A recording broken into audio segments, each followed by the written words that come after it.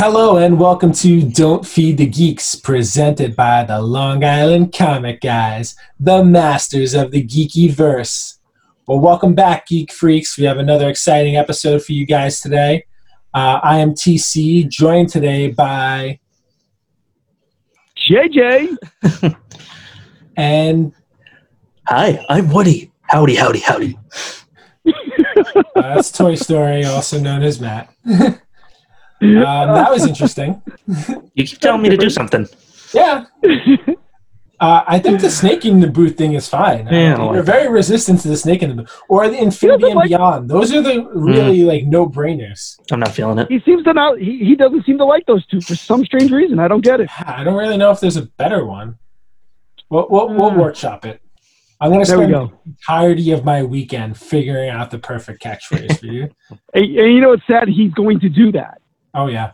You're going to have 65 texts about different catchphrases by 11 p.m. tonight. That's so funny. All right, guys. We have a really awesome episode for you today. We're interviewing Anthony Desiato. He did this really cool documentary called My Comic Shop Country. He's a friend of our buddy Jeff. He kind of helped us, reach out and get in touch with him. So he's going to tell us all about, kind of his journey into comics and, how he got into, what made him decide to do the documentary. So we're really excited to share that interview with you. It's something that was really cool. We hope you all go out and watch the the documentary called My Comic Shop Country. It was really good. We all really enjoyed it. I mean, anyone who's, a comic fan and has their own comic shop will absolutely love this. So highly recommend you guys go and check that out. Recognize a lot of faces in it too. Oh, 100%. Yeah, especially people in the, Northeast area, you're going to know a bunch of people in this documentary. Mm-hmm. But before that, we're going to do something we haven't actually done in a while. A kind of traditional geek beat. Somewhat traditional, even though we only have one thing to talk about.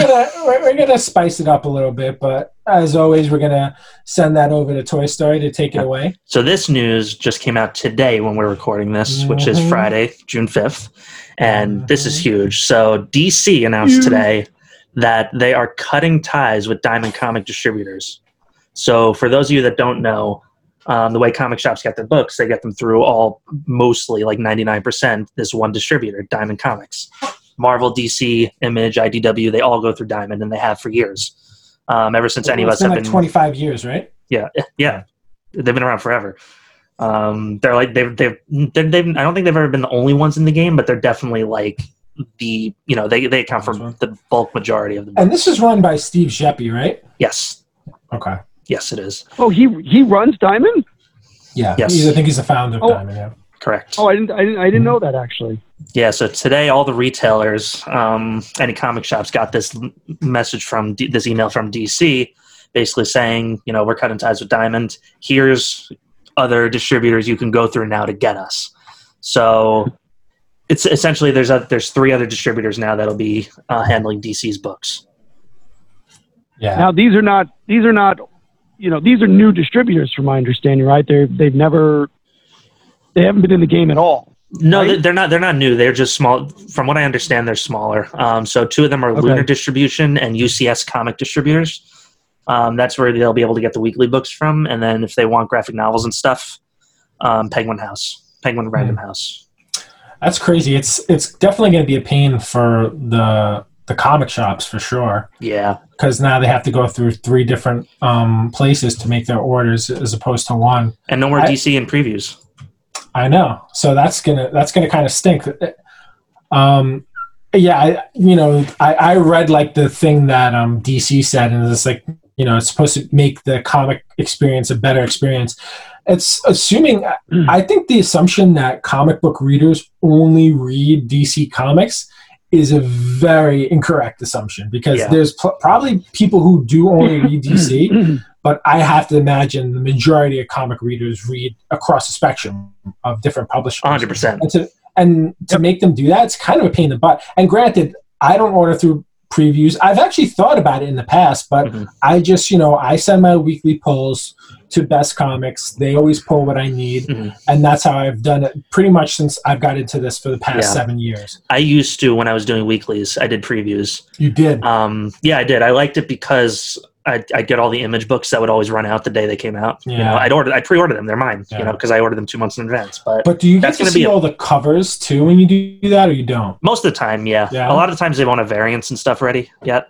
But 2 months out, they usually have enough. But like, it was great because you could order everything in one place. Now, what are customers who do previews going to do? You know? Yeah, it's definitely going to be frustrating for them. And those are definitely, like, I feel like the old school people all do it that way too. It's definitely, you know, something that people have grown accustomed to, and it's going to be kind of annoying. I also wonder why. Like, what happens? So, go ahead. So I mean, this shouldn't be really surprising news, because wasn't this talked about like right when we kind of went into lockdown? Like, I feel like they were going to announce this like 3 months ago, and then COVID hit, and they didn't. Yeah, because I had a feeling that this was coming. I mean, it's a big surprise. I kind of thought it was going to happen. I assume that, you know, it was happening because, you know, Diamond did pull out. You know, they shut operations down during the virus. That's what I thought. Maybe there's more to it. I think there's probably a lot of different factors. I think DC is trying to cut out the middlemen. Now, it's funny because... Yeah, but they're going through 3 other middlemen now. I'm sure this is going to come up in our interview. I think this is going to be definitely bad for the comic shops. I think DC is trying to get their hands directly to the consumer. And I don't know, it just seems like... I've also heard, and this is just rumors, I don't know if there's any truth to this, DC is trying to push to have their stuff be released on Tuesday as opposed to Wednesday. That would be nuts. So it's just, that'd be another separate day that all like the Wednesday warriors would have to like, well, now I have to go and get my DC books on Tuesday. And I think it's going to, I mean, me personally, I would just wait for the one day to get everything. But I mean, it's just going to, you know, cause people to have to do another thing. So I just sorry, go ahead. That would disrupt a lot of people, I would think. Have to go out 2 different days. Yeah. Especially like for people who have to go to like when you go to Midtown, you have to go in there and kind of like rush. I can only imagine that would be like a scene because, there's a special DC variant this day. And then tomorrow I got to come back because there's a special Marvel variant this day, which, I mean, I think we were saying it before. We wouldn't be surprised if Marvel tries to pull like, you know, something very similar. I mean, if Marvel pulls out 2, I can't imagine Diamond's going to be able to stay I don't know. with just the independent. I think the article said too that they were having money troubles also, like paying some bills and stuff like that. Yeah. I just found Steve Geppe's statement, Diamond's statement today, if you guys want to hear. Yeah, let's hear it. Yeah, go for it. Today DC sent, this is Steve Geppe. Today DC sent out a retailer communication indicating that they are ending their long-standing relationship with Diamond. In April, we were informed that DC was going to begin distributing products through additional partners. At that time, they asked us to submit a proposal for a revised agreement with the understanding that Diamond would continue to be one of their distributors, which we promptly did. Then they requested an extension to June 30th because of coronavirus. And then last week, DC requested an additional extension through July. We responded with questions, and DC indicated they will reply today, June 5th. Instead of receiving a response today, we received a termination notice. Well, I guess this is the first order of business from Jim Lee, huh? It's pretty cut and dry there. Yeah. I mean, I guess at the end of the day, it's a business. I don't know. I mean, I've heard a lot of complaints, you know, from the Diamond side and previews too about how, you know, and again, you know, we even hear it in this documentary about how, you know, companies are forced to order so far in advance and they don't know what people are going to want and what they don't. So, I mean, if they're trying to make that experience better, maybe it's a good thing, but I honestly don't know. It's just I'm curious if they'll still adhere to the 2-month out thing. Yeah, I have no idea if it's a good thing or a bad thing. Honestly, it's kind of like until further notice. I think. Yeah, I feel like more is going to come out about this too. Oh, 100%. You're going to hear more and more. Like once the poop hits the fan. Yep. Exactly. Crazy. But yeah, that's the kind of the biggest news. So. We recorded this on Friday, so this literally just happened. Happened today. It's crazy. If there's any more information out by the time this is released, 3 days from now, I'm sure we'll post. We'll talk about it on Instagram. But speaking of that, we so what did we do first? You want to talk about Free Comic Book Week? Yeah, let's do that. How crazy was that? That oh my God, Free Comic Book Week. It was Free Comic Day essentially. It basically was. That Diamond has their clause in that, so we have to call it IG Free Comic Week. Yeah. But it was amazing. We did it with a bunch of other comic book vendors and shops, and it was amazing. Everybody had to follow all of us. There was about 10 other accounts, and the IG Free Comic Book Week account as well. Minor Keys. Is it Minor Key Comics? Minor Keys Comics, yeah. Yeah, and Bucky's Books, We Can Be Heroes. They kind of spearheaded a lot of the effort, but it was amazing. The turnout, we hit maximum capacity pretty much day one. Mm. I think the initial amount of free books that we were planning on was 300, and we bumped it up to 360. So it's been amazing. We saw a lot of new followers. It was great for us. It was great for the community. I think it was a really nice thing. I think the main point was a really big thank you to everybody to, throughout all this craziness that's going on and, coronavirus and everything else, it was a real, way to say thank you to the community. And, we gave, totally. we gave a ton of books away. I think we gave away a lot of kind of good books too. I mean, we weren't giving away Hulk 181s, but there were some nice books circulating around there. We gave some of our stickers and business cards as well out to people. So it was fun. We saw it was definitely worth it from our end just to, say thank you. But, we got a great response back too. And it was all positive responses. So that's always good. So. Excited for people to start getting their books. Yeah, I can't wait to see it. Because I don't know what, if anything, they're expecting. Yeah, I was just like, I definitely didn't send, if I sent a slightly beat up book, it was like a Silver Age book. Yeah. And it was just it was a pretty nice Silver Age book. I didn't send anything less than a 5 out. And that was the only a Silver Age. I think I have a few $10 books in my Oh yeah, there's definitely I sent out I actually sent out a Free Comic Book Day book that was probably a $10 to $15 book. Nice. But it's funny, I've got hundreds of those Free Comic Book Day books. Some of them are worth good money. Are they really? Yeah. Some of them are. You have to look. There's out of all of them, I think maybe 10 to 15 are kind of money books. Yeah. Well, I've got boxes of them. That's awesome. All right. So that was cool. We all had fun with that. And then we are also getting involved in something else. So you're going to hear more about this tomorrow because we're going to be going live with Minor Keys Comics again. And we're going to be showcasing some of the stuff that we're going to be vendoring at Con 2 with Elite Comics 11.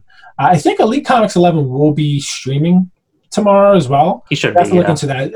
Follow us on Instagram at LIComicGuys.com, LI Comic Guys for that information. We'll share who's going to be kind of streaming it, but I know we're doing it with Minor Keys. Yeah. But we're getting involved at Con 2. Yeah. Super exciting. It's going to be a lot of work.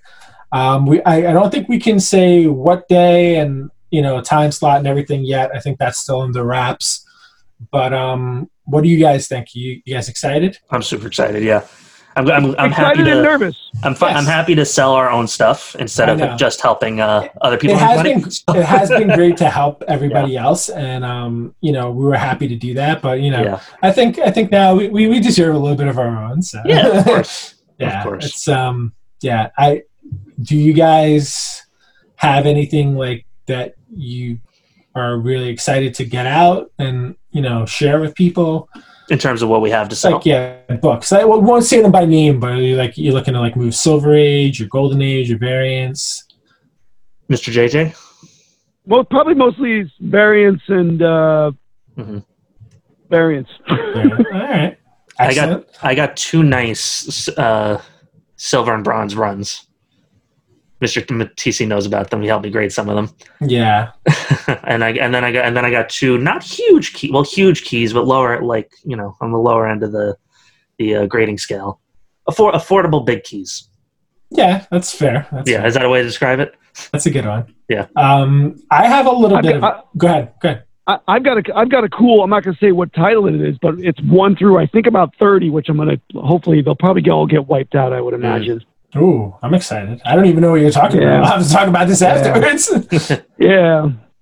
All right. Yeah, I have a little bit of everything. I've got some moderns. I've got variants. I have a ton of graded. Yeah, you got a nice spread. Yeah. I have a couple silver and bronze age runs that I want to put out there as well. I think we're looking, a good mix. We're not trying to do all big money books, although there will be a few. Mm-hmm. And then we're going to have, stuff in like the, $15 to $25 range, just hot, some stuff that's hot, that's new and modern, some bigger keys that from the silver and bronze age, but I think we're going to have better than we even expect at this point. Yeah. Yeah. Because we keep talking about it and it's just like, oh yeah, I forgot we had that. Yeah. At first we were like, do we have enough cool stuff? Yeah. And it's, I think it's going to be a lot of fun. I'll be honest. I love doing that stuff. Even when we've done it for other people, I just love doing it. Like I would do, aside from the physical exhaustion you feel, I would do like a comic convention every day. Yeah. I would literally do it every day. If I didn't have to pack and repack, I would do it every day. If I could just show up with all the books set up and just sell all day, and even if it's not like a ton of people, I love doing that stuff. I think it's immensely fun. It is. It's something that you're passionate about. And, I would never call specific. I don't think a lot of people who do that enjoy it that much. You're right. Like, hey, dude, find another hobby. I was like, or do something else. I was like, if you're in too deep, I get it, but I don't know. I've said too much. I've come too far. That's all right. No, you're all good. Are we done now? So yeah, we're done. Be on the lookout for that, guys. Make sure you tune into our Instagram live. I think it's going to be at 8:00 tomorrow, which is the 11th? 9th. The 9th. Sorry. Tomorrow, the 9th at 8 p.m., we're going to be going live with Steve from Minor Keys. I don't know what account it's going to be on, but the information should already be out there. Mm-hmm. All right. So good stuff. How about we move on to our interview with Anthony Desiato? Let's do it. All right, everyone. We're very excited to introduce our guest today, creator of the incredible My Comic Shop Country documentary that was recently released, Anthony Desiato. Anthony, welcome to the show. Welcome to Don't. Hey, thank you so much for having me. I'm really excited to do this. Yeah, well, we're really excited to talk about the documentary. We've all seen it at this point, which should be good since we're going to ask you about it and talk about it. It definitely, and we know as much as some other people, it gives you incredible insight into the inner workings of a comic book shop. But before we get into that, what we like to do with all our guests is talk about your comic or geek origin story in the world of geek and stuff like that. So what was your first once you emerged from the nest, what was the first geek thing that caught your eye you reached for? Sure. So it's funny because like on my podcast, I've told this story so many times. Like I know my listeners are sick of hearing it. But I love telling it because it's like one of those moments that like really set me on a path, right? That ultimately led to this. So for me, I was 5 years old. It was late '92. Death of Superman was out, and I was at the White Plains location of Heroes World, the now defunct chain, and it was holiday time, and I was with my parents, and we were in front of we came upon the store, and in the window display they had put a little Superman action figure in a box to mimic a coffin, and that was how they promoted the Death of Superman. And it's like I knew who the character was, like I had seen some of the movies. Again, I was 5 years old, I was little, but like I knew who the character was. I think I had the action figure. So it caught my attention, and I don't even know what sort of like conception of death I even had at that point. Like I don't know, but it really caught my eye. And my parents brought me in. They bought me the collected edition of the Death of Superman. Yeah. Now stuff comes out in trade real quick. Then it didn't, but DC put that one out like right away. Yeah. And that was it. And I was hooked. My dad read it to me, and then shortly thereafter, I was reading on my own. And Superman's my favorite character. I've been a fan ever since. And so that moment in front of Heroes World, that was it for me. Yeah, same for me. I probably read that same collection It's probably like the second or third comic book thing I'd ever read, but it was definitely awesome. Yeah. Don't feel bad about telling the same stories. That's all we do. I think that's all podcasters do is tell the same stories over and over. What's the name of your podcast? For someone new. Mine is My Comic Shop History. My Comic Shop. Oh, awesome! Nice. I like that. Very nice. All right. So after you're done listening to our podcast, go listen to Anthony's My Comic Shop History. Yeah, that'd be great. So, how did you first find yourself at Alternate Realities? So, I grew up in Hartsdale, and Alternate Realities was in Scarsdale, just one town over. So I think, like most comic book fans, right, you check out all the stores that are in the area at some point. Although, like, Heroes World was my store. That was my go-to place. Mm-hmm. But I remember there was one time I think they might have sold out of, like, an issue of Supergirl or something that I wanted to read. And so I went to Alternate Realities, and they had it. And so AR was kind of a place I would go, just kind of sporadically, or if there was something I couldn't get at Heroes World. And then it's somewhat of a traumatic experience. One day I went to the mall where Heroes World was, and the store was gone. They had closed. They had closed and cleared out in the 2 weeks since I had last been there. And the last time I was there, like, there was no indication or no signs, no nothing. And again, I was in elementary school. Like, it was, I don't want to oversell, and traumatic is maybe a little bit much, but it was like, for a kid, that's pretty traumatic. Yeah. Yeah, and it was just gone. And I remember I was with my mom, and I remember, like, she took me into the store. It was like a shoe store, or like a sneaker store next door. And she was like, "Did the Heroes World move?" Like that. We were holding on to that little bit of hope that maybe it was just elsewhere. It's a mall. It's like, all right, maybe they're upstairs. They're there, right? Nope. Like, that was it. And it's funny. I did an episode on Heroes World on my podcast last year, and it was hard to, like, I ended up just interviewing Steve Odo from Alternate Realities. He had actually worked at Heroes World. Oh, wow.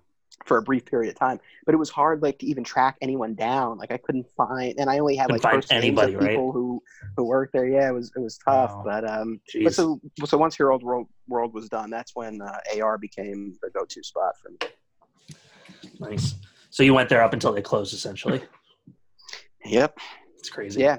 I worked there throughout high school and college and law school, and and then the store closed 5 years ago. We're coming up on the 5-year anniversary this month. Yeah, we'll get into it then, but that was definitely the hardest part of watching the documentary for us. Yeah, especially I think anyone who has a local shop, it was just like, it was like a gut-wrenching part of the movie, the film. Yeah, no, for me too. It was from the start, like, I knew sort of we would open and close on the way that we did, and then as I was putting it together, I had the idea for those little interludes, because I kind of wanted to have that, like, emotional connective tissue throughout the movie. And I thought, this really is the most personal aspect of this. Like, as much as we talk about the business and the back issues and the collectability, like all the fun stuff. Yeah. This was an opportunity to really show, like, I mean, you see it in the other aspects too, but, like, to really show what it means. And also, like, throughout the movie, we're talking about all the struggles that a shop faces, and what's in the background of all of that is if those struggles are too much, like, a store could close. And so here's the story. This is what happens when a store closes and how it affects the people. So I thought it would connect well in that way too. But yeah, that was for me, obviously the most personal part. So is that the reason you made the documentary, because that happened? Yes and no. In the sense that it was AR's closing that kind of set me on this path to start to try to figure out, like, okay, what I experienced at Alternate Realities, was that happening at other stores? Were those other communities, forming there? So in that sense, yes, but it wasn't like I made the movie because I wanted to chronicle the closing on film or anything like that. But yeah, without, and that's the very bittersweet part about all of this, is that if AR hadn't closed, like, I wouldn't have started my podcast, and we wouldn't have this documentary. So some cool stuff has come from it, but I still miss my shop. Yeah, of course. It's years of memories, right? Yeah. It's crazy. All right. So what made you choose to use Kickstarter to do this this platform? The fundraising. Yeah. The fundraising. I don't know. Do any of you guys have experience with crowdfunding? Doing it? No. Yeah, just buying. Yeah, being a supporter, not Gotcha. Starting one. Well, and that's no small thing, but yeah, as far as running a campaign, it's not for the faint of heart. Like, it's really it's a big undertaking. But I knew I had done 3 documentaries prior. One that was fully about alternate realities years before it closed, and then a couple of others as well. And it was the equipment that I had was very basic, and it allowed me to do what I needed to do. But I knew for this one, I kind of wanted to get to the next level. And so I raised, a relatively modest amount. I mean, it was $15,000 through this Kickstarter, which was a lot to me. But, at the same time, when you talk about a film budget, that's real small. But that allowed me to get the new equipment that I wanted to work with. And so, I'm really happy with the finished product and the aesthetic we were able to achieve, especially compared to what I had done before. So, it was to enable me to, again, get that equipment and make a little bit more of a polished product. But also, and I guess this is the other thing with crowdfunding, like the value in it is that it allows you to gauge if there's an audience for this. And so if the Kickstarter hadn't worked, obviously I would have been disappointed, of course, but I think I would have had some measure of peace to say, okay, I tried. There's just not enough people who want to see this movie from me, at least. Yeah. But thankfully that didn't happen. But so those were the 2 reasons to do it. That was a great point. It's just I didn't even think about it that way. I was like, if people want to see it, they'll get behind it. Yeah, exactly. It's really true. Go ahead. Sorry. Now, how did you work out, broadcasting this out to people? I mean, because Kickstarter is pretty. You got to be part of really Kickstarter to know what the campaigns are.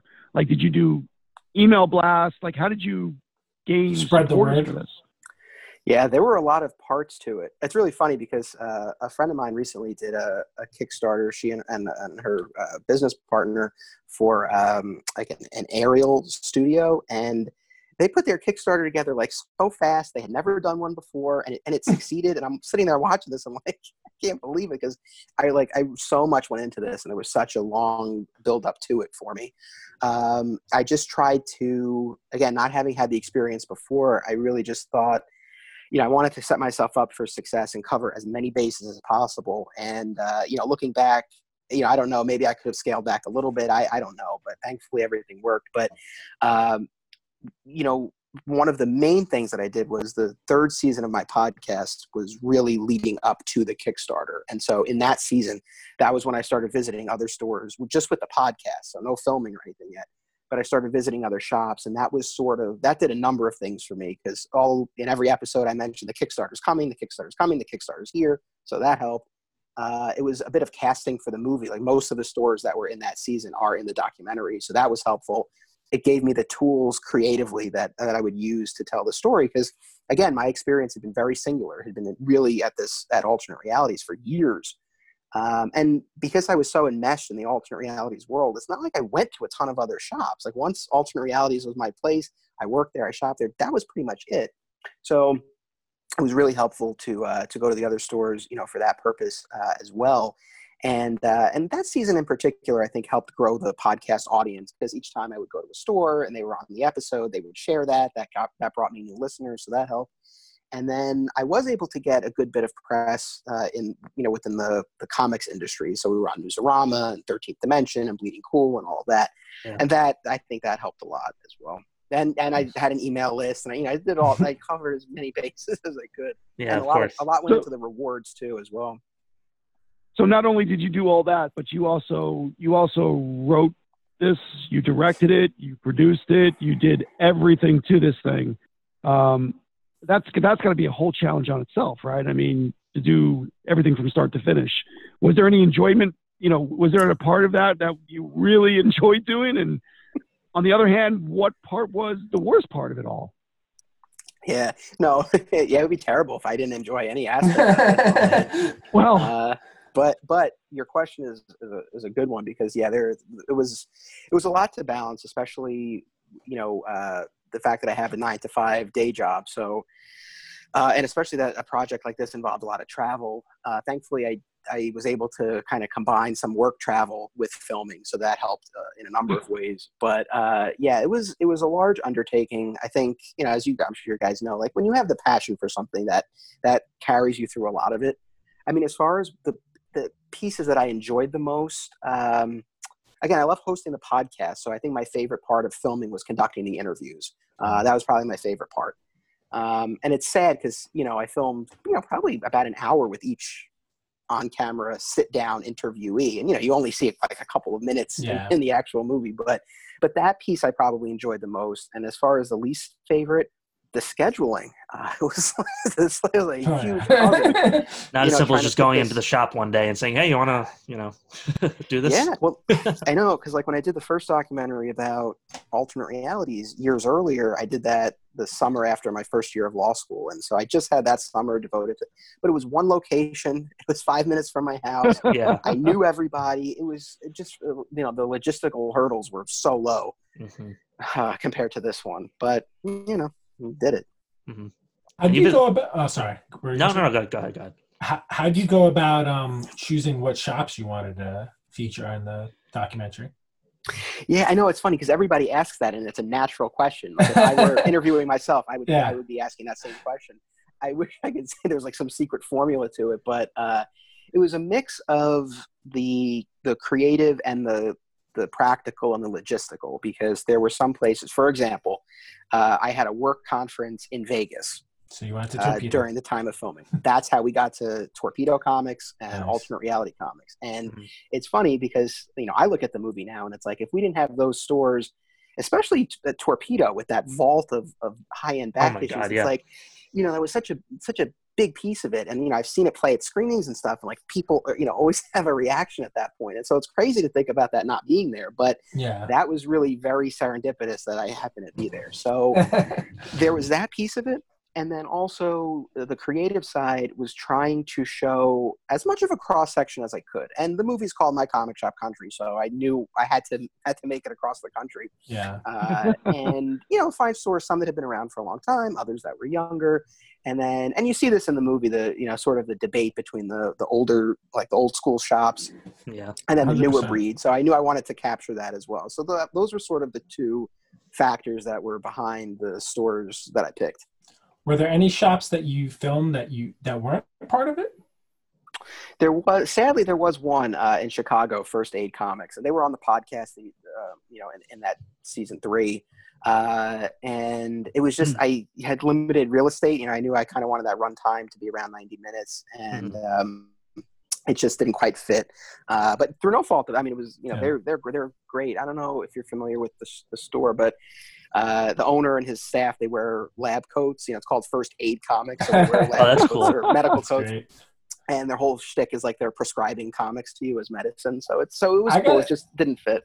I really do enjoy stuff like that, though. Like when you can do like something fun like that, it adds like another layer of like quirkiness, I guess. Oh yeah. Yeah. But no, other than that, every place that I filmed made it in. Yeah. Again, some stores obviously get more play than others, but they're mostly all there. I want to go to every single one now that I haven't already been to, at least. What was it like to hold that Action Comics one at Metropolis? Oh, it was so cool. It's funny. You must have seen some cool stuff there. Yeah, it was. Well, it's funny because the showroom, they were, I think, in between exhibits, so there wasn't a ton in the showroom where we filmed the interviews.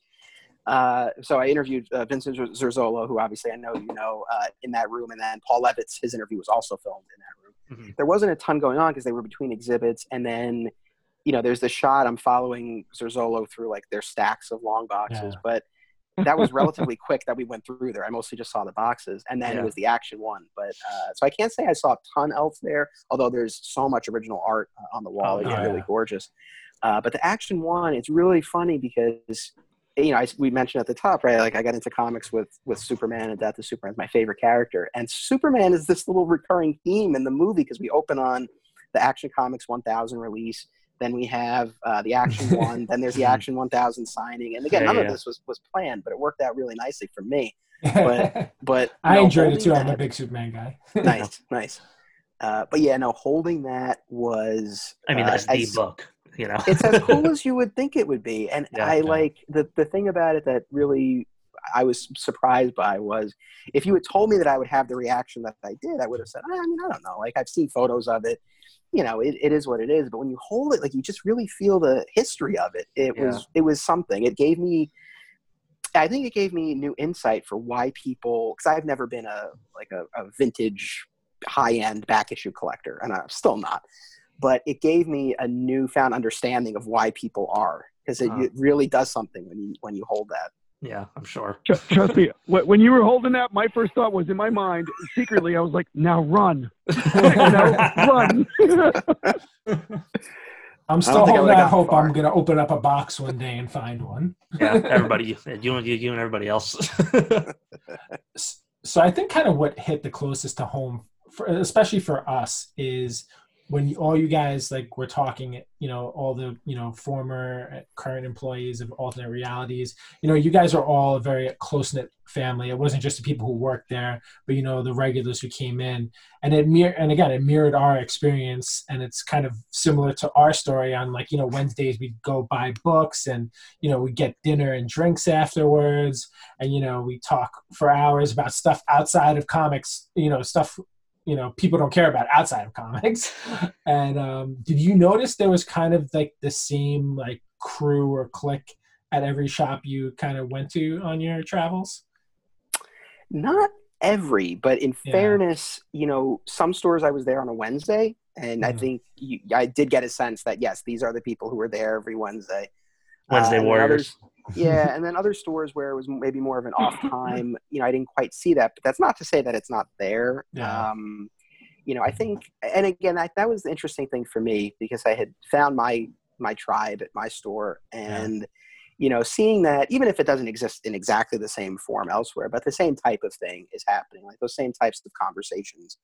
And so that was really nice to see. As much as I still like to think our store still had something a little special, but seeing that this, it's just the importance of having that space, to come together and share something that you're passionate about. And sadly, this is something that was hard to come by before, right? You don't have as many opportunities for meaningful face to face, but especially now. Yeah. Where we've all been in lockdown and everything's been shut. I think you really realize how much you crave having that, and so that's why I'm glad we were able to kind of capture what that having that space means to people.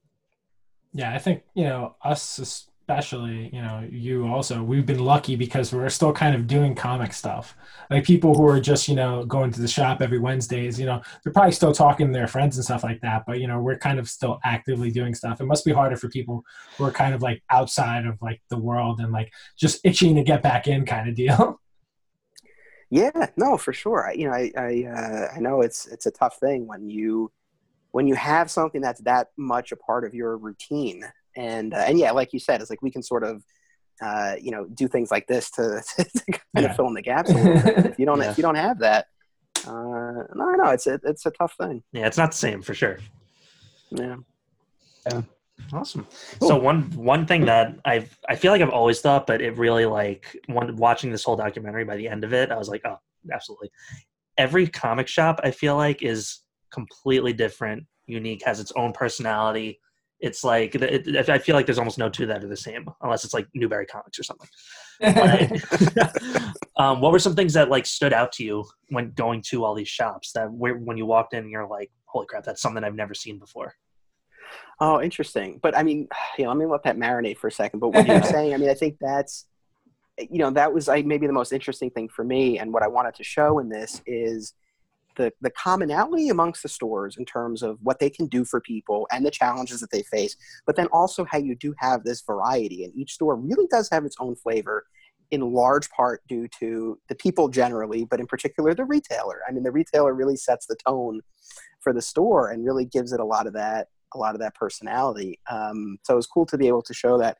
Yeah, I mean, as far as things that I was surprised by, I mean, I mentioned it before, but Torpedo, going in Vegas and seeing, the entire layout, but especially that it's a huge store, right? Yeah, it is large. And then seeing that bank vault was just incredible. That really was so striking. And this is such a stupid little thing, but they, for their regular back issue, like the back issue bins, they double and triple board all of their back issues, which I don't know. That just struck me. I'm always fascinated. Like, this is such a stupid thing, but we used to bag our trade paperbacks at Alternate Realities. Every graphic novel on the shelf was bagged, and to me, it made sense. And I always thought that was just the thing. And as I've gone to all these stores, I'm like, bag your trades. And I've come to realize we were very unusual in that respect. But yeah, with Torpedo, like that was definitely something that was really striking. That's interesting. Yeah, it's funny. It's funny you said that because I just got one of their mystery boxes this last week. They do the mystery box. So I got the first one, and every single book, they were all Marvel books. They were all older books, but every one had 3 backboards in it. Whether it's a $5 book or a $500 book, they do that. It was the strangest thing, and I'm like, why is there so many boards in it? I thought maybe they screwed up, and then I go to the second one. I'm like, there's 3 more in here, and then the third, fourth, and I'm like, this is they really don't want thing. That No. Is anyone allowed in that vault room? Is it like always open to like walk through, or do you have to like ask to see it? That's a good question. I think it's. Yeah, you might have to ask. I don't know offhand if they keep the door open. I know Gabe in his interview, he's like, this is your swipe your credit card ticket. They don't make you do that. Yeah. But yeah, I don't know offhand if they generally keep that just open for anyone to walk in. Yeah, I don't know that I would if I owned the place. Yeah, no, agreed. So since you spoke of like one of the people that were in it, there was also a lot of personalities from actual people that were very different in all of those. I'm going to tell you right off the bat, I loved Lord Retail. He was my absolute favorite nice. Out of everyone. Did you have like one of the favorites out of the actual people who like run the shop or like handle the day to day?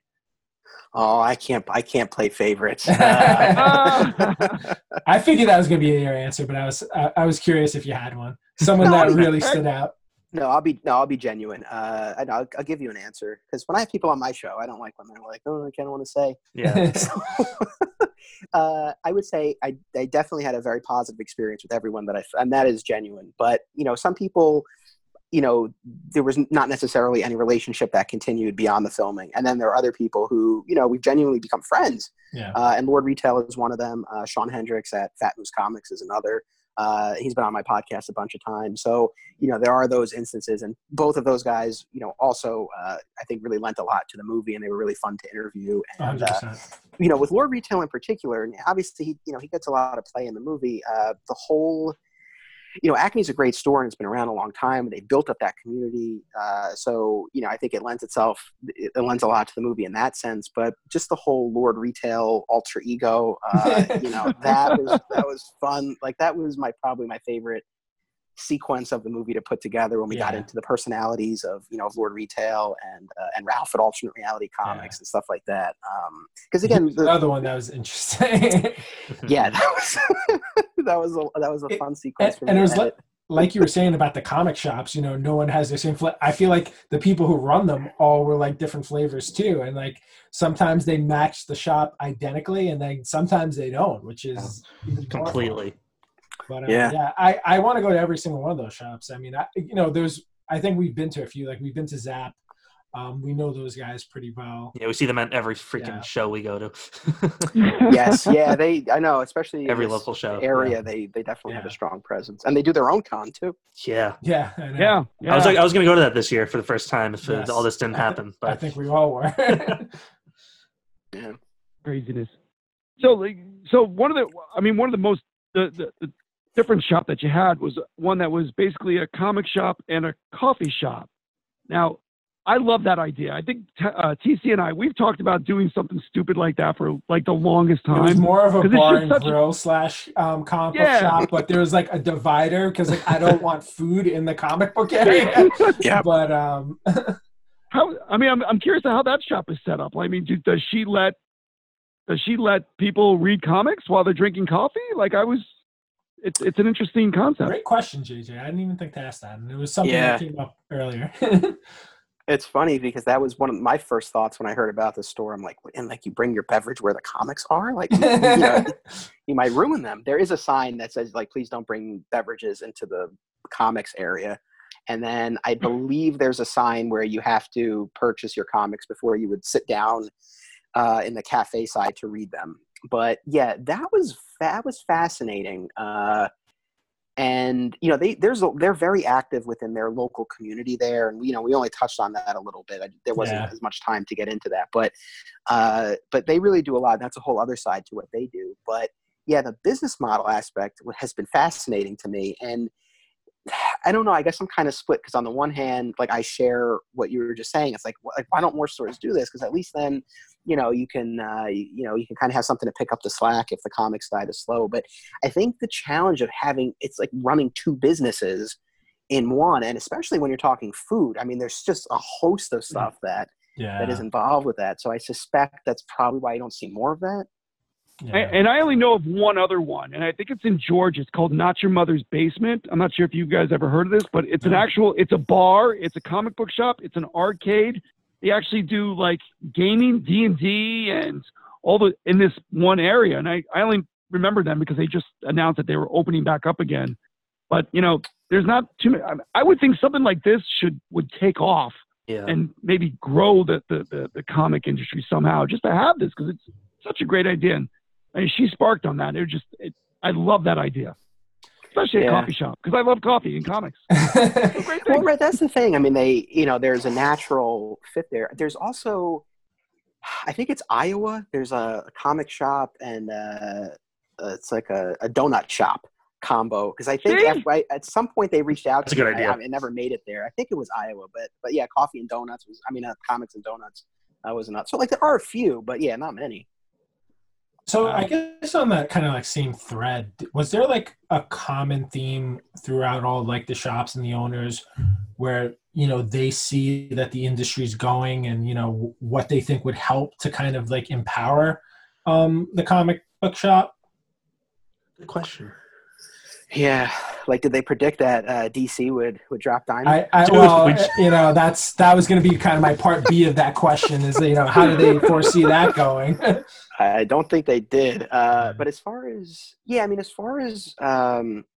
just moving forward generally, one of the things that I wanted to show in this are the various ways that shops are innovating to stay relevant, whether it's catering to those high-end collectors or carrying pops and a more diverse product line, or really leaning into events and things like that. Or like Escape Pod Comics on Long Island, like really carrying a much wider line of comics, not leaning into the superhero stuff so heavily. So that was one of the things that I wanted to show, like the different ways that shops are adapting. And so I think in that sense, I don't know that there were necessarily any stores, except maybe Parts Unknown in North Carolina. He was very much set on what they do. But he was funny. But I think really, again, with a couple of exceptions, pretty much everyone in the movie, recognizes sort of the transition period that the industry is in and the need to do something. And what that something is, again, I think varies shop to shop. Yeah. And, I rattled off a few examples, but so I think they all kind of are approaching it a little differently, but I think they all do recognize, the regular struggles that come with the day-to-day of running a store, but also these bigger picture challenges as far as just getting people into a store, trying to get some sort of crossover, right? Like we saw Comics in the movie setting up at a movie theater, which like makes a lot of sense. Yeah. And, so that's one way to try to get that crossover. So I think they all recognize that, but I think where you have differing opinions is on what's the right way to address. And I don't think there is one right answer for all stores, because it depends on where you are and what your market is. And, even Pops, as much as I like to have fun with the Pops, it's not, I don't think every store should carry Pops. If your customers aren't into it, why would you? But, whatever it is, I think there needs to be something that, that you can kind of lean into. And one of the things that I like that I think it was as well is they try and cater to like that younger audience too, because that's the next generation. And I kind of take it as my responsibility. I know JJ does too, because he's a dad. Kind of getting our kids like say, hey, these movies are awesome, but this is really rich stories you're coming from. They're only taking a fraction of what there is here and putting it into a movie. And I think everyone more comic shops should focus as much as they can on getting that next generation in. And I know it's getting harder with all the, video games and digital everything. But it's really a special world that the thing that's strange is you don't understand it unless you become part of it. And I think once you become part of it too, it's just like, oh my God, like I didn't get into it as early as these other guys. I'm an early 80s baby, but I started really collecting in like 2013. And like I snowballed into it. Like I fell in and there's no way getting out. I don't even know where the top is anymore. But it's just, I think people who kind of like the superhero and superhero movie, and again, I think this was echoed in your film, you got to try out the comics. Like step into a comic shop and listen. I know that some are better than others, and try to do some research before you just jump into like a random comic shop. But it's a great community to be a part of. Yeah. No, for sure. I mean, that is and again, I think that was important to show this attempt to try to capture the next generation, because and again, like this is a larger question, but as far as whose responsibility is it to really nurture that next generation? Should it be these large the companies behind the movie studios, behind the publishers, or more like the boots on the ground retailers doing what you see doing and going to the theater? We could debate whose responsibility it really should be, but however, whoever's really behind it, I mean, I think there really does need to be that movement. And again, we've all experienced it, but it's such a rich world, and so much value to it, and wherever you come to it. But I think especially if you come to it as a kid, just reading generally, is a great thing, and being able to get kids excited about reading through comics, why not? And then building those. And I think today more than ever, where everyone is so connected digitally, but to actually be in a place and have face to face, and learn how to have a conversation, things like that. There's so many pieces to it. It's another life building skill too. I mean, like especially for a lot of the comic book people can be shyer, like building relationships with one or two people. I mean, our group started as like 3 or 4 and grew to like 15 people. It looks like, from judging that dinner you guys were at, it was the same for you guys. Yeah. But you can really immerse yourself. I mean, we've connected with so many people like across the country at this point too, as being a part of this community, people we wouldn't have, talked to any other way. And it's just really great. Just out of curiosity, where do you get your comic books now, your new comic books? It's funny. I'm not currently reading any monthlies.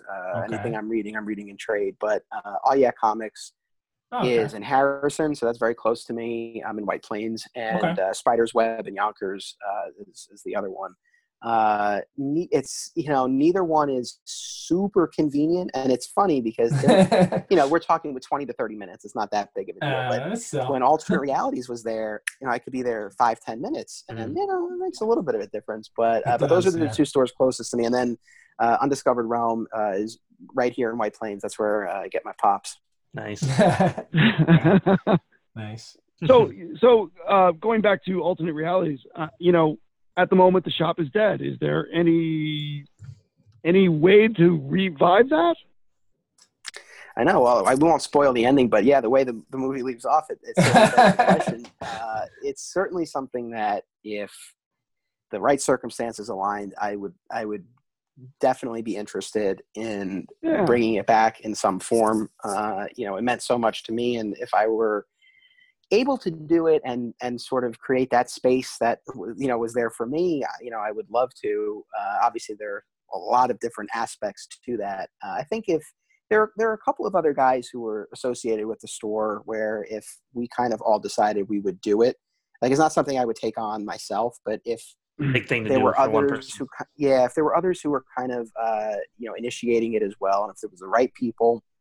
And then, the financial aspect of this is a reality.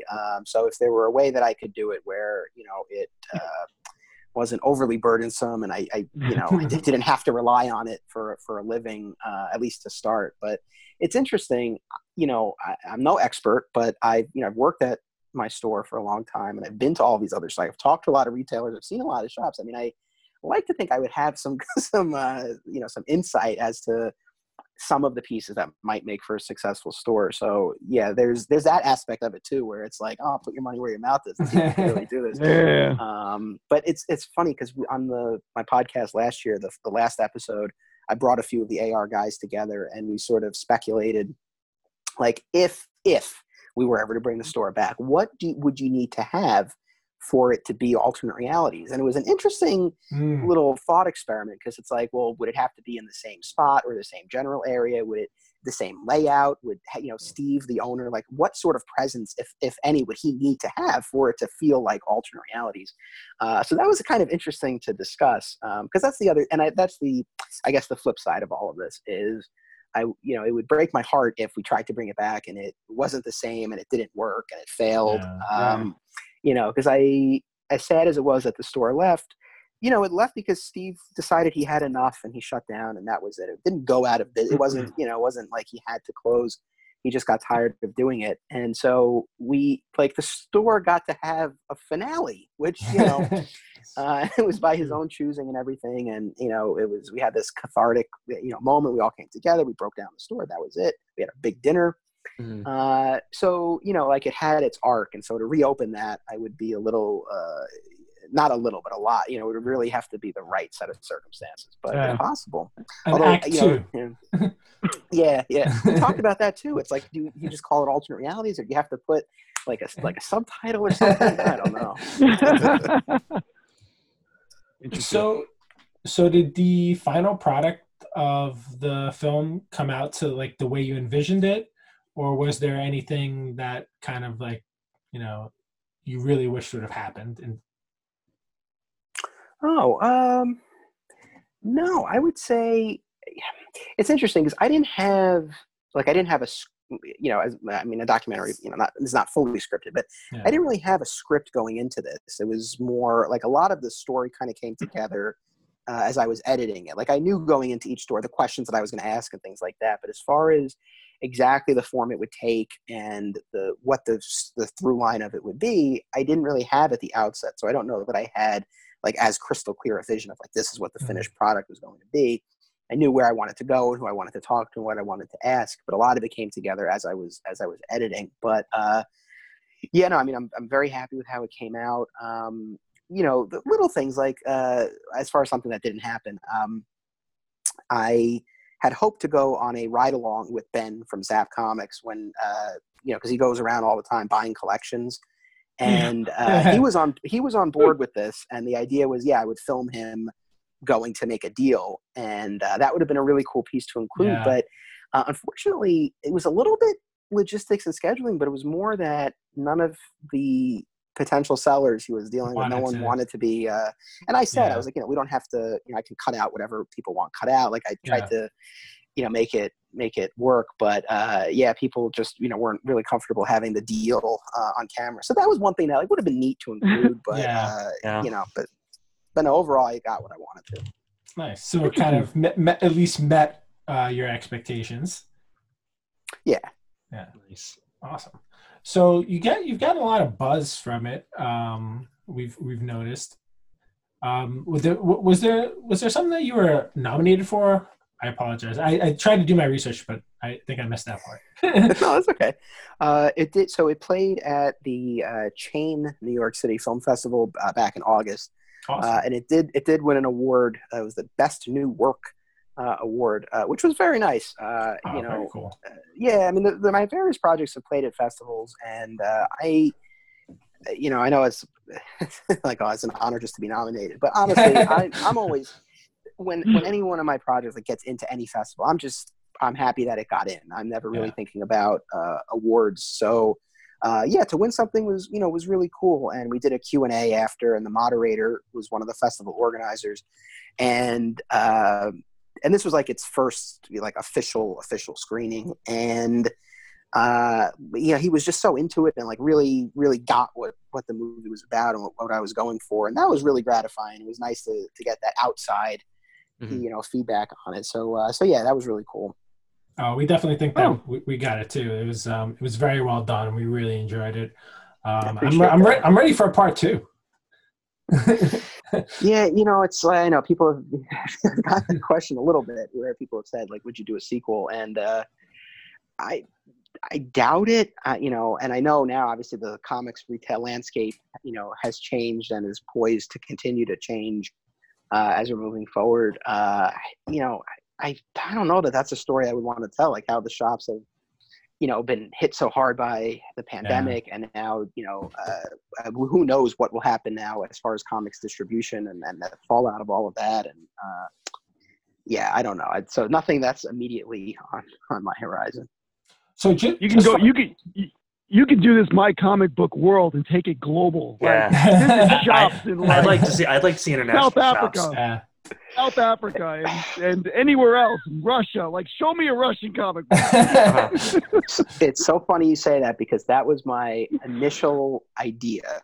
Was my wife and I were thinking about a trip to Italy. We ended up not doing it, but my initial idea was like the last shot of the movie would be me in Italy walking into a comic shop, and the voiceover would be like, okay, like, we've explored America, now there's a whole world out there. And then so that was the initial idea. And then we flew to a few of these destinations to film My Comic Shop Country, and I saw just how challenging it was to get through the airport and security and the plane with the equipment, and that was just domestic travel. And I was like, you know what?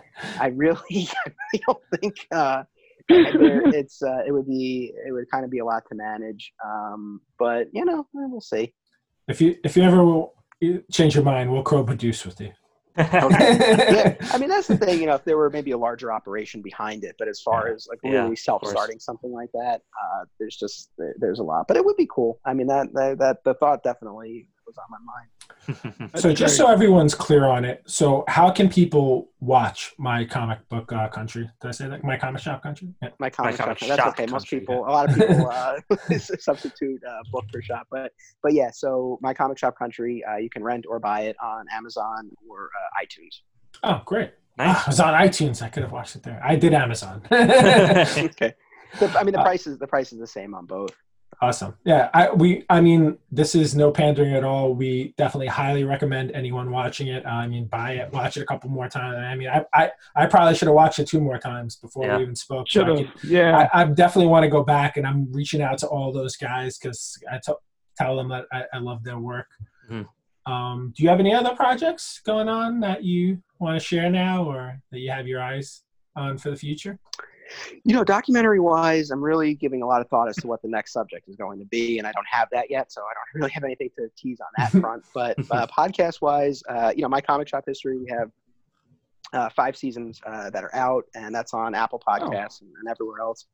And the first season is all about the closing of alternate reality, so we really get deep into that, and then we expand out from there. So if people watch the movie, if they like it, I think they would enjoy the podcast. And then at the end of the year, I am going to be starting up a Superman podcast series, which I'm excited to do, and I feel like it's a long time coming. And I kind of held off initially when I first started podcasting, and I really just focused on the comic shop world, because I was like, I feel like I have something a little bit unique and specific to share. And I'm like, there's so many comic book podcasts, Superman podcasts, but I'm at the point now where I just want to do it. He's my favorite character, and I really want to explore why. And kind of share those stories that shaped my fandom, and also take the opportunity to delve into stuff that as much of a Superman fan as I am, there's plenty of stuff that I never watched or read, and this is now a perfect opportunity to do that and share it. So that'll be coming around the end of the year. Nice. That's cool. If you have any people that you want to talk to in terms of the Superman super fans, let me know, because I got one. Not just myself, but I know a lot of other guys too who are super fans. All right, good. We'll talk then, because that'll be great. All right, that's awesome. So guys, definitely make sure you check out My Comic Shop Country, and listen to Anthony's podcast. I'm sorry, say the name one more time. My Comic Shop History. All right, so it's very easy to remember. This you change history and country, right? Is that it? There you go. Yep. Gotta keep that branding consistent. Awesome. Well, good luck to you, Anthony. This is really cool. And thank you again for making that the documentary. It was amazing, and we found really it cool, very interesting. We hope everybody else goes out and watches it as well. All right. No, thank you so much. I really appreciate all the kind words, and thanks for having me on. This was really a lot of fun. Yeah, man. Thank you. We got to give a shout out to Jeff Bondock. Yes, we do. He did bring all this together. We gave him a little plug in the beginning of the episode too, that we thanked him. We love him. We pick on him. He's definitely, I don't know tolerates us. We definitely pick on him a lot. he's an easy target, unfortunately. Very easy. You know, the thing about Jeff is he's my best friend from law school and one of my best friends generally. And as far as we all have like the different aspects, right, of our lives. And so for me, I went to law school and now I'm the director of admissions at the law school I went to. So there's that whole side. And then there's the comic book fan who does these podcasts and documentaries. And it's a very, very small group of people who are part of both of those worlds. And Jeff is one of them, and he came to the first screening of my first documentary when we were in law school. And, he's been here now with this one too. Really good guy. And I'm glad that he was able to help connect us. Yeah, that's great. All right, I'll make sure he's employed for another week or two. All right, thanks. I've got that power. Yes, you do. All right, thanks again for joining us, man. This was awesome. Thank you very much. Right. Take care. All right, we're back. That was an awesome interview. What did you guys think about that interview? I think it was the most awesewest time I've ever had Me doing too. anything. It was cool. So that was It was even better than the movie. That was Anthony Desiato. You got to catch this documentary, My Comic Shop Country. You can catch it on any of those video on demand shows. Mm-hmm. But it was awesome. I really liked it. I want to, I would definitely see it again. Just to have it on in the background. I totally don't know what I expected going into it, but I loved it. Absolutely. Goes to a shop every Wednesday. You gotta catch it. Oh yeah, we should do one next. let's do it. Why not? Yeah, let's do it. We'll do a kick. We can do a Kickstarter. Get Billy Tucci on board to give away art for us. There we go. We can do that. But no, that was cool. And we, again, thank you very much, Anthony, for sitting with us. That was pretty cool. And I'm glad, he took some time away to chat with us. Absolutely. It was a lot of fun. Thank you again. Mm-hmm. All right. So we're going to go back to one of our fun segments. I think we've only done this once so far, but we're going to play Unpopular Geek Opinions. Who wants to take it away? Why don't you? You got a lot. No. Fine. I will. So my first unpopular geek opinion is I think that Doc Ock is a much better villain in the Spider-Man universe than Green Goblin. Enough Green Goblin. We've had enough. Doc Ock is far superior. I'm going to agree with you. I'm going to agree with you just because of that story. Yeah, I mean, listen, I've always liked him as a villain. I feel like he's always tested Peter more. I feel like, what the heck's his name? Norman Osborn. He's just always like killing people. It's just like, I feel like it's almost like annoying. Like they not overanalyze. They like, I can't think of like how I want to phrase it right now, but I feel like they put like too much emphasis on like what he's doing, and he's got like these like secret motives, and he's got like these grand master plans, and it's just like they get like boring. Yeah, I've always liked the interactions. Even again, like I'll say it again, I've read all Amazing Spider-Man, but I've always enjoyed his interactions so much more. Maybe the very, very early stuff with Green Goblin was cool before you found out who he was, but after that, it lost kind of all its appeal. I'm in the 60s right now reading it, Amazing Spider-Man, and the Doc Ock stuff is much better, I think. Oh, yeah. Even this early on. And I always think it was. The only time I thought the Green Goblin stuff was really good was before you found out it was Norman. Yeah, it was kind of crappy after that. Yeah. Although that issue, the number 40 was 39 and 40, that 2-issue arc where you found out it was him. Yeah. When Peter found out it was him. Right until that arc was over. Then it was like, eh. Yeah. And then they gave him like amnesia, right? Mm-hmm. Because he totally like when Peter was beating the crap out of him or whatever in the fire, he totally forgot who he was. Yeah. So Peter was like, "Oh, this is convenient." What's great is I have no say in this because I have no idea. I don't read that. The only thing I can base this on is the movies. I love the Doc Ock in the movie. The guy that played him, he just played it so well in the movie. What's his name? What's his name? The guy who played him. Played him in the movie. That older guy. I really like that. I like the character in that movie. I don't know enough about him in the comic books. And same thing with the Green Goblin. I mean, in the movie, the Green Goblin was superior, farly superior in my opinion. Then Doc Ock. Yeah. William Dafoe compared to the other guy, Alfred Molina is That's Alfred him. Molina. Yep. William Dafoe should have been the Joker at some point. That's how good William Dafoe is. I love William Dafoe. All right, that was my rant. I'm gonna stay in the same vein with Spidey. JJ's got nothing to say. No, because I'm like 60 something issues into Amazing Spider-Man. Steve Ditko created so much of the early stuff. Stan's even said that he wrote a lot of those stories, and Stan just kind of came in and filled dialogue. But Romita's art is 100,000% better in every way, every single way. Yeah, like I can't even go back and read the Ditko stuff anymore. Yeah, listen, it was like we were saying when we interviewed Jimmy Palmiotti. He was a great storyteller. Like panel to panel, he was really good at that. He was not any way near as superior an artist as John Romita, though. John Romita was much better, like clean artist. Like his lines were clean. It's just it looks like you were reading like an upgraded book. It's almost like going from the Golden Age to the Silver Age when you go from Ditko to Romita. Romita, hands down, my favorite Spider-Man artist. Yeah, I think there's a couple guys who come close, but only because they try to draw as close to Romita as possible. Like someone who took over right after Romita, I forgot who it was. I wish Bojo was here; he would know the name. But whoever picked up right after him tried to model his style completely, and did it work? Yeah, I think so. Those okay. I haven't read them yet, but those covers in the hundreds are awesome. Listen, it gets really good. It gets really good until the late 80s, I would say, the mid to late 80s. It's really good. All through the 70s, it's fantastic. Yeah, I'm sure. Yeah. What about you, JJ? You have one? I'm still thinking. I didn't have enough time to prepare for this part. I'm almost happy that you do. You don't have one right now because I want to follow up on what you said. And this is probably also an unpopular opinion, and it's very closely related to yours. I think JRJR, John Romita's son, is a little bit overrated. He's a little bit.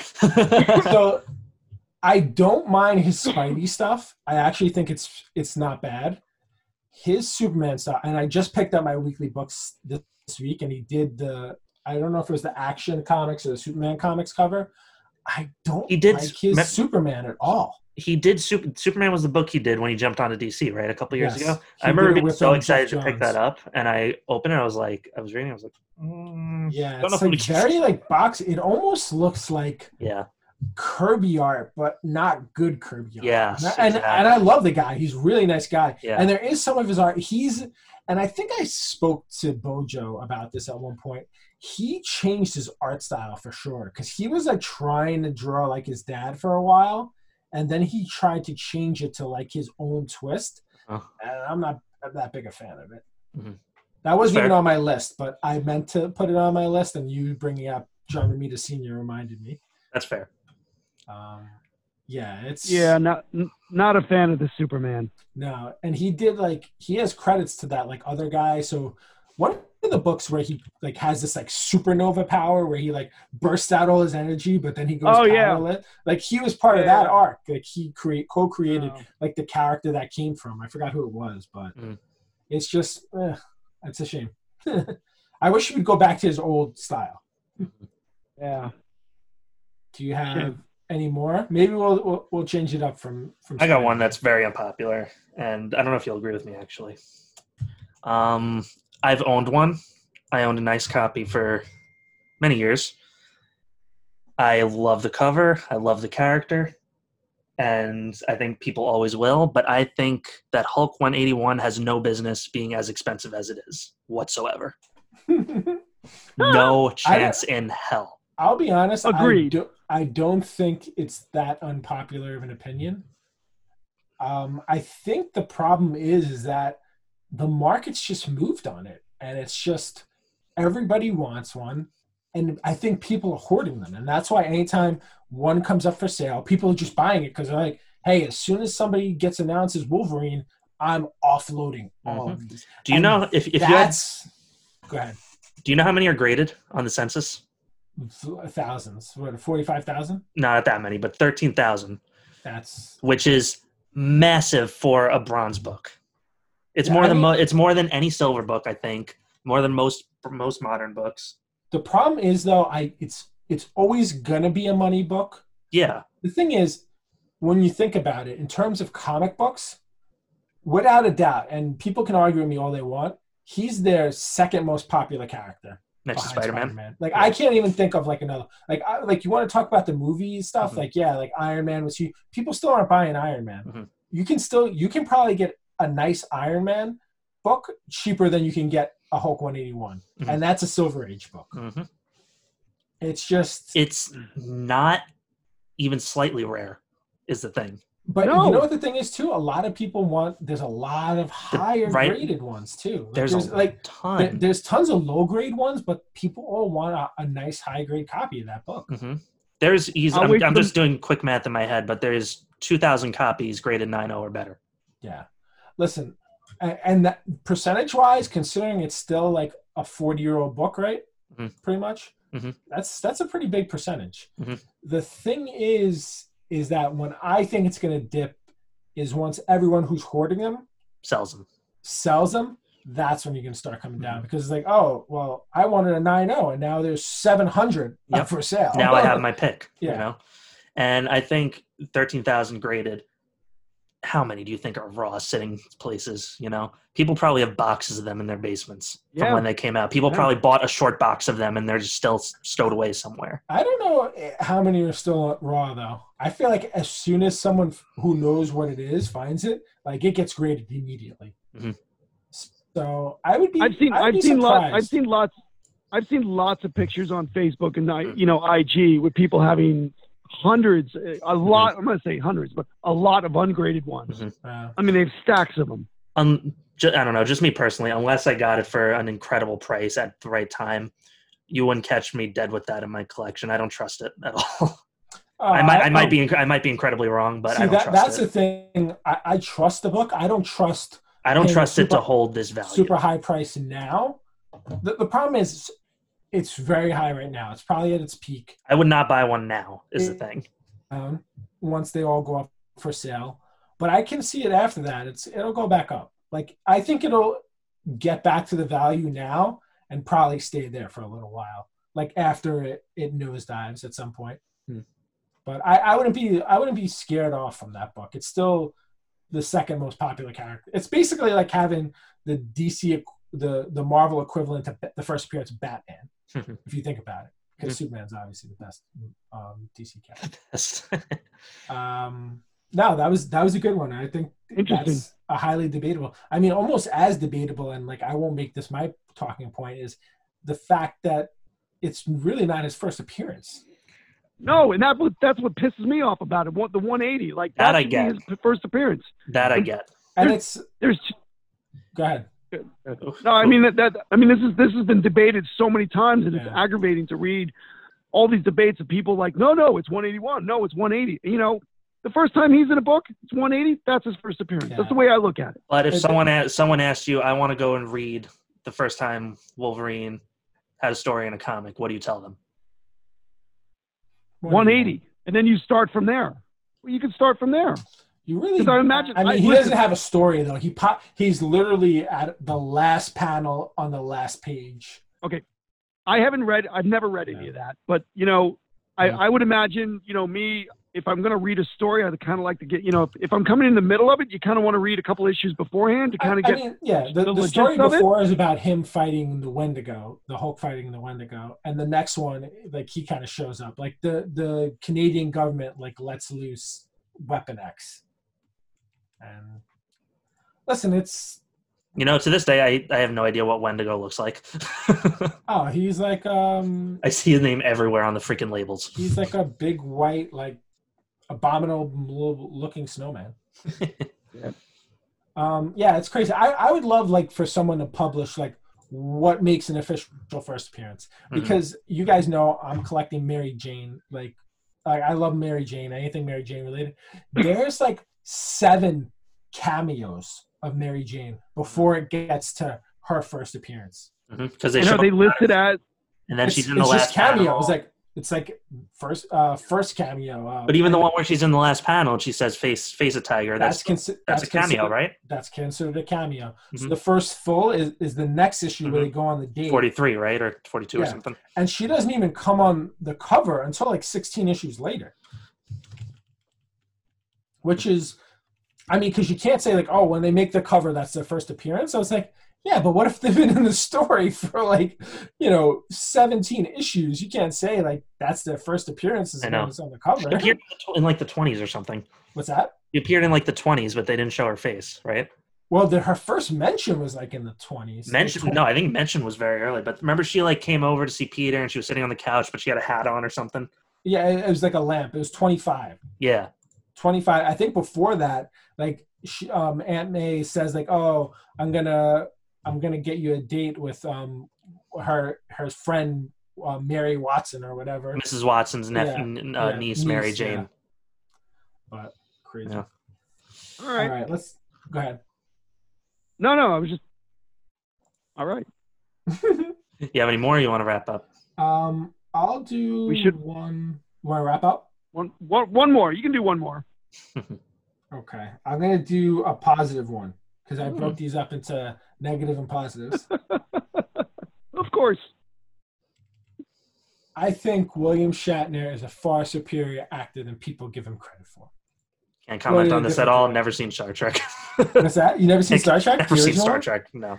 I mean, he's great. Like, listen, he's not bad in it. I feel like that whole like pausing when he was talking came a little bit later on in his career.